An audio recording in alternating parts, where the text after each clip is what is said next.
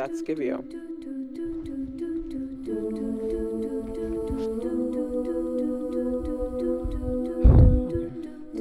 So in October, I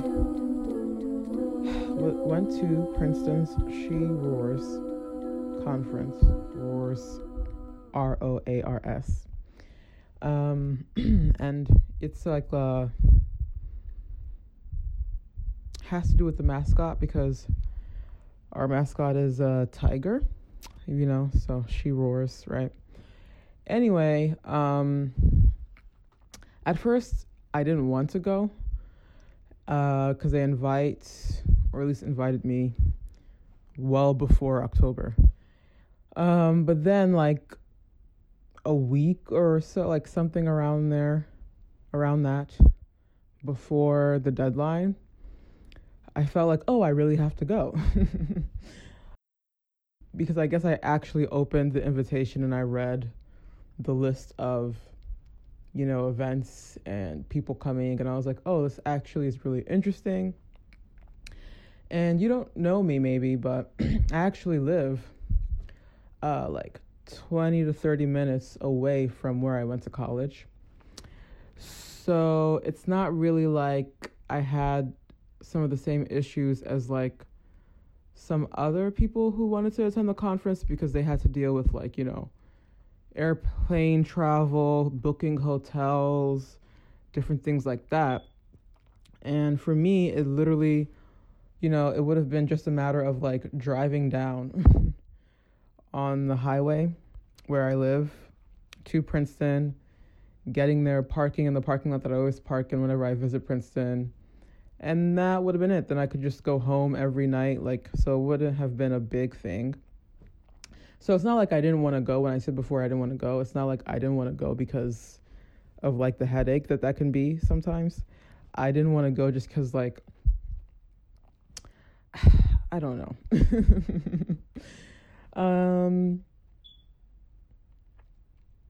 My relationship with Princeton.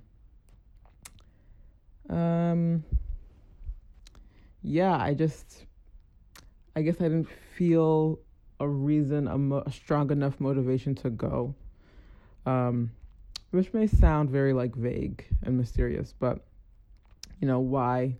Like you may be thinking, it's Princeton, like why wouldn't you want to go to an all-female conference? The school only just started accepting females in the 1970s, even though they started, when did Princeton start? In the 1700s. So, it's not like it's like everyone conference where it's like all the men back for decades and decades and centuries. And then, right, it's literally just going back, like we're in 2018, going back like 50 years. So it's not even like it would have been that many people. Anyway, I decided to go. And the thing is, like, I really wanted to bring my mother. But they were predicting like record attendance. So they're like, you can only bring yourself. So I was like, great. Still decided to go anyway. And I'm kind of the person that like, now anyway, before like I wasn't, but now I can show up to a place not knowing anyone there. And like, that won't bother me. But before my life, if I had something to go to, like I would at least, even if I wasn't going with someone, I would at least want to know that there was like one person minimum there that I knew. So that if I ever felt like that attack of like social anxiety or something, I could just go leech onto them. You know what I'm saying? For the duration of the event. So I don't feel like, who do I talk to? What do I do? Where do I put my hands? Like what? Anyway, I went, and it was good. There were a lot of interesting conversations. I was really interested in like the entrepreneurship conversations, education. There were different topics, but the ones that I really wanted to, the talks that I really wanted to go to, because basically the whole conference was talks, right? And like these talks had like panels of speakers. So the talks that I really wanted to go to were the ones like about like entrepreneurship, education, you know, the job hunt, like different like post-grad, young entrepreneur, young female entrepreneur, young minority entrepreneur problems. Like that's what spoke to me and still speaks to me, you know? So that's pretty much, this is me saying that the coming episodes that will be about or be from the She Roars conference, those basically will be the topics. So if you already know, like, oh, I don't care about any of those things, and I don't even like Princeton, then you can tune out. Like, that's fair. But if you're interested in any of those things that I just mentioned, I mean, stay tuned, because I plan, hopefully, inshallah, to release, you know, these episodes on a weekly basis, because I recorded so much. And literally what I would do, it's not advanced, I would pull out my phone. I would pull out my phone upon hearing something interesting, okay, and just record, right, in the room that I was in. And, you know, looking back, I'm just wondering, like, why I had no, like, shyness about this, because, like, some of the rooms I was in, really all of them, maybe except one, I'm pretty sure all of them, I'm the only, like, hijabi. So it's, like, kind of people are staring at me already anyway. But you know, Princeton is not, like, I mean, from what I've experienced, weird about visibly Muslim people. Like, they're fine. I mean, there was one woman staring at me a lot in one of the talks, and I'm just like, yeah, I know what's on my head. Like, but she wasn't staring, like, in a mean way. She just was like, oh, I didn't know, like, it's so good, like, that you are here. Like, that's kind of what her face was kind of saying. Like, wow, you know, how unexpected, but, like, kind of refreshing, kind of. That's, like, the look. That's what I was reading. Could have read that completely wrong, you know. But yeah. So basically this episode, right, that this recording is on, will be made up of, composed of, you know, excerpts from different talks. So yeah, basically that's what this is going to be composed of. Yeah. Thank you for listening. If you really listened up until now and didn't just, you know, forward the podcast player to the actual episode. Which episode is this? This would be 2 months faster because we offered maternity leave, then we have other problems. But that's all to say that HR is so important, people operations, and no one teaches it in business school. It's crazy.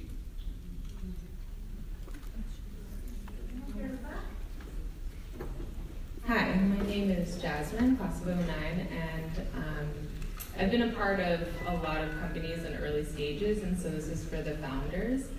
How do you create confidence and get your team to feel comfortable with the ambiguity and the shifts that happen early on? And if you can't, then that's okay. Well, hopefully you wouldn't be hiring somebody that doesn't understand what they're getting into in terms of the ambiguity. But I think as a leader, as a manager, it's your job to communicate what the objectives are and to get everybody rowing in the same direction. And so, and the tides are going to change, the currents are going to shift, the winds are going to blow, and you're going to have to say, hey, okay, everybody stop, back it up, okay, go this way. Like, and it's your job to make sure that everybody's comfortable with that. My personal style is more transparency the better, so everybody kind of has the expectation of where we're heading and why and where they fit into it. Now, sometimes it's the flip side of that is discretion, which is, okay, if I'm going to tell you everything that's going on, then there needs to be some give and take here, and you need to kind of keep things close to the vest and how we work and understand that that's the, you know, that's our contract, that's our culture. So that's the best thing you can do, is just keep communicating and make them feel, make them trust that, and if they don't, they don't agree, then let's have that discussion, but make sure then everybody understands that they might not agree with it, but they understand the rationale, and a call's being made and everybody's moving. And if it doesn't work, then we'll reset. Okay, we're gonna try this, but if it doesn't work, then all bets are off and we can open it up. At least we've come to that decision quickly so we can reset. Lauren Imparato, class of 02. How you doing? I'm so excited that everybody's focused on funding female-run businesses, but having worked in finance for 7 years and founded and operated my own business for 10 years, I'm actually looking at moving into the VC side, which I think is the next stage. What will happen in a few years, the media focus will be on that. What tips do you guys have from all the different angles for getting into VC, aside from asking somebody's husband, which I'll probably end up doing, but a smarter way? Well, I mean, I think the VC world and the venture world, it's so relationship driven. And it's one of the things that I always say is let everybody know that you're looking for it. Because somebody did that to me, and all of a sudden now I keep seeing these things coming, asking for that kind of role, and I just hit forward. I was like, does this look interesting? You should apply. Does this look interesting? But like, you have to make sure you kind of bubble it up so that somebody who might be in that world thinks of you when that email comes into the other person's inbox and they send it to you. And then say the next step after that is, if you want me to write, because it's somebody that you know, and then that goes to the other point of non-transactional. Everybody sees that transactional person coming and you run the other way. I mean, you see that, hi, how's your day? I'd really like, no. Like the person that just really did the short, like it's multiple interactions over time before you're sitting there asking somebody to be their mentor or asking somebody to like hire you or do all these kind of things. Just realize that all of this is over time. And if you're bringing something to the table to the other person, it makes it easier. But don't, and go because you're truly interested. Like I know the various aspects of what you've done, and you'd be an asset to any kind of venture because you've seen both sides of the table. And it's a matter of being where they are. And a lot of the venture socializing is happening in, some of these like beer, wine, whatever kind of things. When I did a speaker series, I started a talk and had like the things that I wanted to do, which was like, I don't want to have pizza and beer. I want to have like a great, and the kind of conversations with people that you want to be. So go try to find those interactions, but in the venture world, there's 6% of venture partners are women. There's not going to be a lot of women around, so you do need to be in the spaces where the men are. And if that means going through a friend who has a husband or a spouse that's in that world, just ask to talk to them about that experience, but you don't go and go, can you hire me? Because people are like, I get that every other second. Hi, Liz Rocket, also class of 02. Glad to see we're well represented here. I gotta end my whole class this right here. So I'm an investor with a group called Kaiser Permanente Ventures, and we just in the last 2-3 years have really transformed what our fund looks like in terms of having gender balance within our investment group. But our portfolio is very homogenous. And so we're thinking a lot right now about how we can put ourselves in the places where we can be in a more target-rich environment for women entrepreneurs. And I would love just any tactical advice that you all have of how you're looking for funding, but then also for those who are on the investment side, how you're finding just the best environments to find more diverse set of entrepreneurs and companies. Thanks. Well, one thought, I recently actually had a great conversation with a dear friend who's a woman and who had held a variety of roles high up, anything from banking through what have you in the finance industry. And she got involved in an interesting organization that essentially deploys angel money that's bundled up and is deployed as venture. But sort of the looking at the deals occurs through alumni connections. And so that allowed them to, be a rather small participant in rather huge deals where there's absolutely no way that you would otherwise been on that table. But it boiled down to those connections, those personal connections, that, right, and it's, I'm not sure that that's a great answer that you want to hear, but it did for them open some incredible doors, and they kind of leaned on that network that helped. You might want to reach out to the Entrepreneurship Council, because that is one of the things that we do, is help connect dots to dots around funding, as well as around mentoring, and as well as around educational programming. So reach out to us. We might know somebody, we might be able to help find somebody, we might know somebody who knows somebody. You never know how it happens. Yeah, I would definitely say that a lot. On Friday, I spoke on a panel at like NYU's women engineers, like bachelor's and PhD programs, and they had 4 women come up, and they are technical founders, and it was an amazing, the ideas of what they were doing. So I would say institutions like Princeton, like in, you know, wherever you are, there's lots more women are coming out of these programs, and some may or may not be thinking about commercializing what they've been doing in the academics. But if there was one where they were such great presenters, because that's some of the things, they're like, oh, they're scientists, so they're not going to be able to communicate. That would be the key thing that I would say to any kind of entrepreneur. It's your ability to communicate and deliver that pitch. These 2, I was like, you should write a blog. Like, it was a technical thing, but the way they delivered it was so impressive that they would stand out in any kind of crowd. But then knowing that they are the masters and PhDs behind it was just like a 1-2 punch. So I would say the university system, and particularly if you're looking for women, getting them early and having them thinking about that. Like, it's, you guys are kind of the story of what you want to see, of like technical founders going out there and commercializing it. And the investors that go and find them where they are before they get poached or don't go in another direction is a great undervalued venue. Hi, I'm Joyce Day, Woody Woo grad, class of 2015. I'm founder of a site called Verdict, which is a social polling site striving to have more thoughtful debates on the internet. And my question is just, we're a room full of women who are either interested in entrepreneurship or the ecosystem, and how can we help you, and how can we help each other? So I'll step forward to make a suggestion. We would love to create a map of people that are entrepreneurially minded, that are Princeton alumni, that are connected to Princeton somehow, so that we can connect people to people. So if we don't know about you, we can't put you on our map. So one suggestion is to reach out to us, so that when other people are coming out to reach out, we can help to connect. How do we do that? You can do that directly through me, through my office. Through the Entrepreneurship Council. I think there's going to be a list that's going to be distributed from the Alumni Council about different ways you can connect with different groups that have been presenting. But my email address is amaman@princeton.edu. So.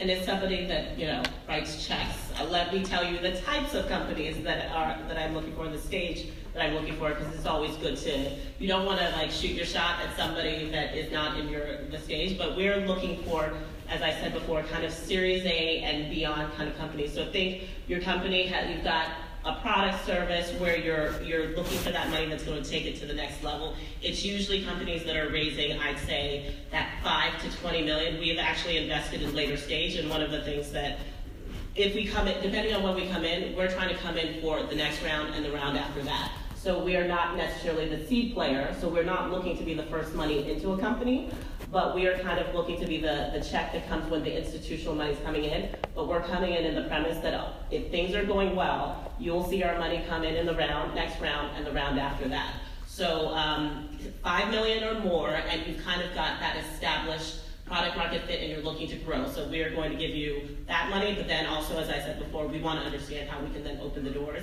to help you get to that next level.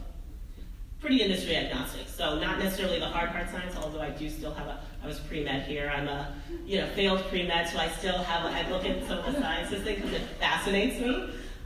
But generally agnostic, female founder, everybody in this room qualifies, and if you're a guy, have a female co-founder. Otherwise, I don't want to talk. Another way you can get connected to the ecosystem as Princeton Alumni Angels has recently been founded. There is a San Francisco-based West Coast chapter around the San Francisco area. There's a New York City chapter. They are receiving a ton of business plans. I think 86 in their last call, that they had to narrow down to 6 that actually pitched to their bi-coastal pitch. If there's other cities that are interested in starting branches, it takes a ton of time to be the founder locally. If you're interested, certainly reach out to the Princeton Alumni Angels. I can help you get connected to that as well. Catherine Boucher, class of '87. I wanted to add a little bit of perspective to the discussion about, am I echoing horribly? Yeah. Oh, okay. Usually I don't hear myself quite this much when I've got a mic. The perspective about where you get your funding impacts your exit. I was CEO of a company a few years ago funded by high net worth individuals on a venture term sheet. And it was fascinating to watch some of my big investors argue with each other based on whether they had been VCs before or whether they had made their wealth building a business. And what we ended up doing, and as someone whose career is in the life sciences, I think is really interesting, we built the company to be sustainable on its own. And then we're looking for when the right exit would come along. And in life sciences, I see a ton of companies racing the VC 5 to 10 year clock and cutting out phase 2 studies in order to get to that acquisition milestone. And then they get completely devalued by the buyer company, because they don't have the science and it's going to tick off on their patent life. So that devalues what someone will pay for them.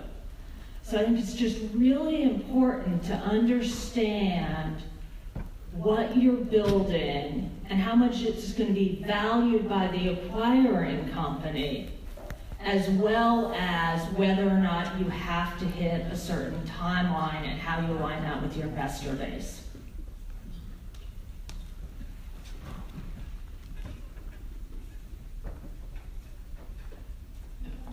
Hi, I'm Amara Nato, class of 17.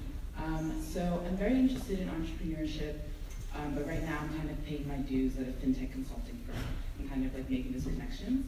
And I was wondering what you would say is important to focus on or develop early on now, knowing that I'm not ready to start a company. What you would recommend I focus on to make myself an attractive hire to that second or that third for a company later on, especially at a young age?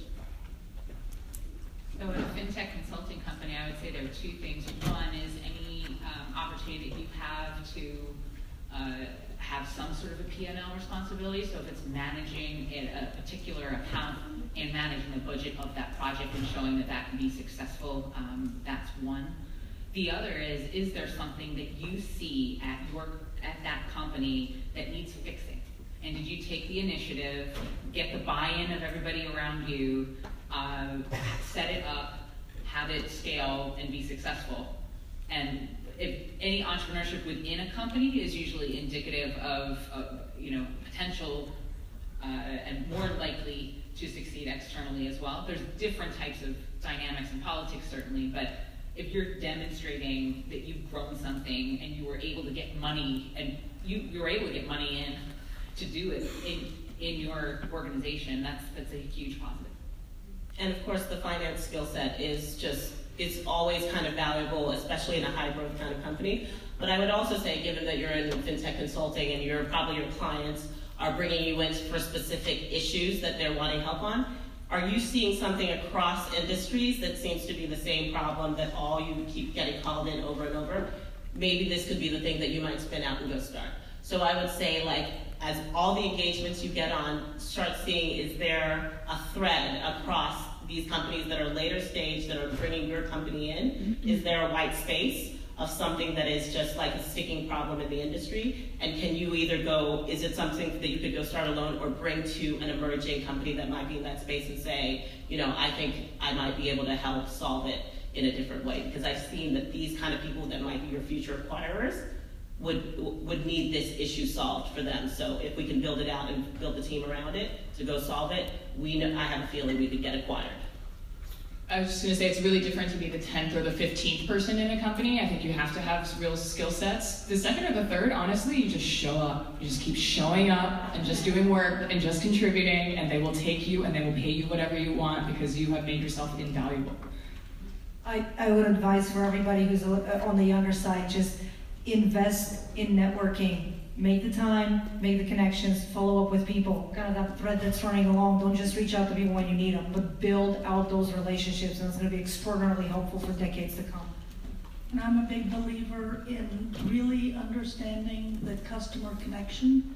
So whether you do a stint in sales, and maybe that's not appropriate in your firm, but being in front of the customer, understanding how they purchase, why they purchase, what the problems are to purchasing, what you need from the company, gives you a view that you will carry with you into other roles. Hi there. Thank you so much. This is incredibly energizing to listen to you guys. And why I'm standing up here is because my name is Lucy McBride. I'm class of 1995. I did pre-med here at Princeton. I'm a medical doctor. I've been in my field for 20 years. I love my job. I love taking care of patients. But I have an entrepreneurial brain, and I'd like to take my knowledge and skill set and use it to start a business, not necessarily seeing patients business. And you know, when you're in the shower and you're asleep and these ideas start crystallizing, it's really crystallizing in my brain what I want to do. Now what do I do? Do I talk intellectual property? So don't tell anyone. But I mean, so I've got this idea. I don't have an MBA. I've got an MD. I've got a lot of experience. Is it in the medical? It's in the medical, sort of human condition, mental health, physical health space, and I don't need to go into detail about it, although I will if you want to talk to me about it. But I guess my question is, okay, I've got this idea. I've got passion of the yin yang. What do I do now? You're absolutely right that the other half is the business person, right? One of our portfolio companies and one of my favorite founders is a woman, Dr. Kathy Magliotto, and she was the former head of heart. I do still invest in life sciences, but she's the former head of heart and lung transplant at Cedars-Sinai, and she's one of 3% of cardiothoracic surgeons are women. She's one of those 3%. And in her spare time, while being a cardiothoracic surgeon, she went and got her MBA at UCLA. And met her co-founder, and she has 2 kids, and her husband's the head of liver transplants. It's crazy. Like, it's just slightly crazy, but from the perspective, she found somebody on the other side that had the other skill set that she was missing. And she wasn't going in trying to found anything, but she found the other piece of that puzzle to help her think through the skill that she doesn't have. So I would say to you, if you've got the MD side, the person that you need is the MBA or the business person that's going to be able to think through commercializing it for you. And I would say a thing like She Roars, a thing like, we don't have a business school here, but like, depending on where you are, going to the venture, there's things happening around MBAs and business schools that invite out to the public. I would go to those, particularly if they're like aligned with a med school. You will find somebody that wants to be that co-founder with you, and if you get that together, you really can do it. So get out of the shower and go out into where, yeah. Do you happen to be in a big academic medical center, or your private practice somewhere a little smaller? I trained at Hopkins, and we're affiliated with Hopkins. Okay, so scour the Hopkins website. They do have a variety of entrepreneurial resources. They really do. The tech transfer office is probably the most obvious one, but probably also about the smallest thing that does entrepreneurial things there. But starting with your academic offices that focus on entrepreneurship, on intellectual property protection, on making these connections on somebody there on staff who might help you crystallize some ideas is a great place to go. And I can put you in touch with some people at Hopkins if you like. There's a Princeton woman maybe in this room. Like, I'm telling you, there's a Princeton woman that wants to talk to you. Let's go.